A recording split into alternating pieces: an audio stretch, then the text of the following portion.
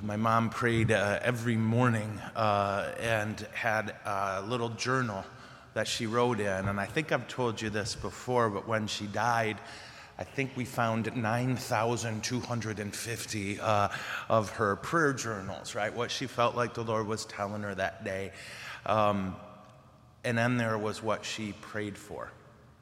As her son, I guess I know Mom, but reading what she prayed for changed me, and it changed my understanding of her. And I actually share this as a side note. Poor you, this isn't the homily yet. But when you look at today's gospel, and I'm going to ask you all, please do this today, right? Really look at this, because what we get is to hear what Jesus prayed for. Isn't that nuts? 99% of the time it mentions Jesus' prayer. It just says Jesus went off and prayed. But here we know what he said in prayer. And we know then what he wants. So check it out. It's John 17.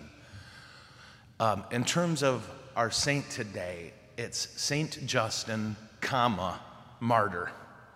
And I say that because when I was a kid, I truly thought his name was Justin Martyr, because that's what every priest said. And I remember hearing he was martyred and thinking, well, who saw that coming, That's a true story.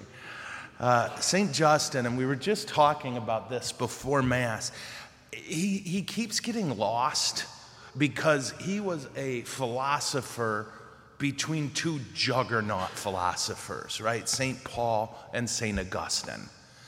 Arguably two of the greatest philosophers God gave the church. But right in the middle of them is Justin Martyr.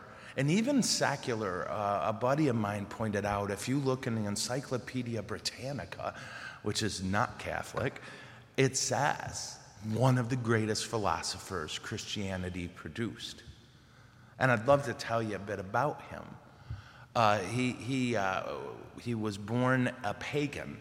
And again, pagan not like we think of it now, a sinful, awful person, but just a pagan that he worshiped a lot of gods.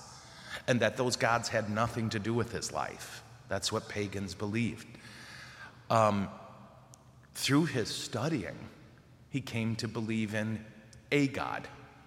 Through his studying about a God, he came to start to embrace Judaism. Through his studying of Judaism, he embraced Christianity, and the world was never the same since. He was a defender of Christianity at a time that Christianity was illegal, and he was very public, not standing in temples and shouting, but in writing preeminent pagan philosophers of the day and saying, let's do this, let's figure this out together. And his energy and his brilliance drew many philosophers to him. He literally wrote a letter to the Roman emperor, Marcus Aurelius, who was a philosopher in his own right. And he wrote him to say, let me have a shot at it, right? Let me talk to you, philosopher to philosopher, and get you to see Christianity. Marcus Aurelius agreed. Now, they never got to meet because then he decided to invade Germania, and he stayed there for 20 years till he died. But Justin was amazing. A beautiful brain, a bridge between Greek philosophy and Christian theology, a passionate guy who had a very attractive personality. Also, and that's kind of neat, he died in 196. But he quotes the Gospels of Matthew, Mark, Luke, and he quotes the book of Acts.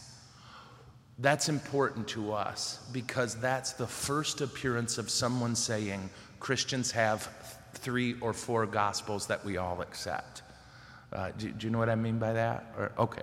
So we're grateful for him in 900 ways. But I think most important is how blessed we are that God sends us people who can bridge the gap between us and a pagan culture through their formidable intellect, through their generous personality, and through their great love of our Lord. They're the best of us. Now, he paid for it with his life. We're wearing red today, and again, his last name's not Martyr. He was executed because he was so successful in his conversions that basically the prefect of Rome said, we got to get this guy out of here. And so they beheaded him because he was a Roman citizen. So anyway, I know this is a mess today, but I don't care. Beheadings are never pretty. Instead, I just want us to be cognizant of what a great brain and heart the Lord gave us in this guy, and to ask him to pray for us that our minds, like Jesus says, will be consecrated to him, that our minds will belong to him. Amen? Okay.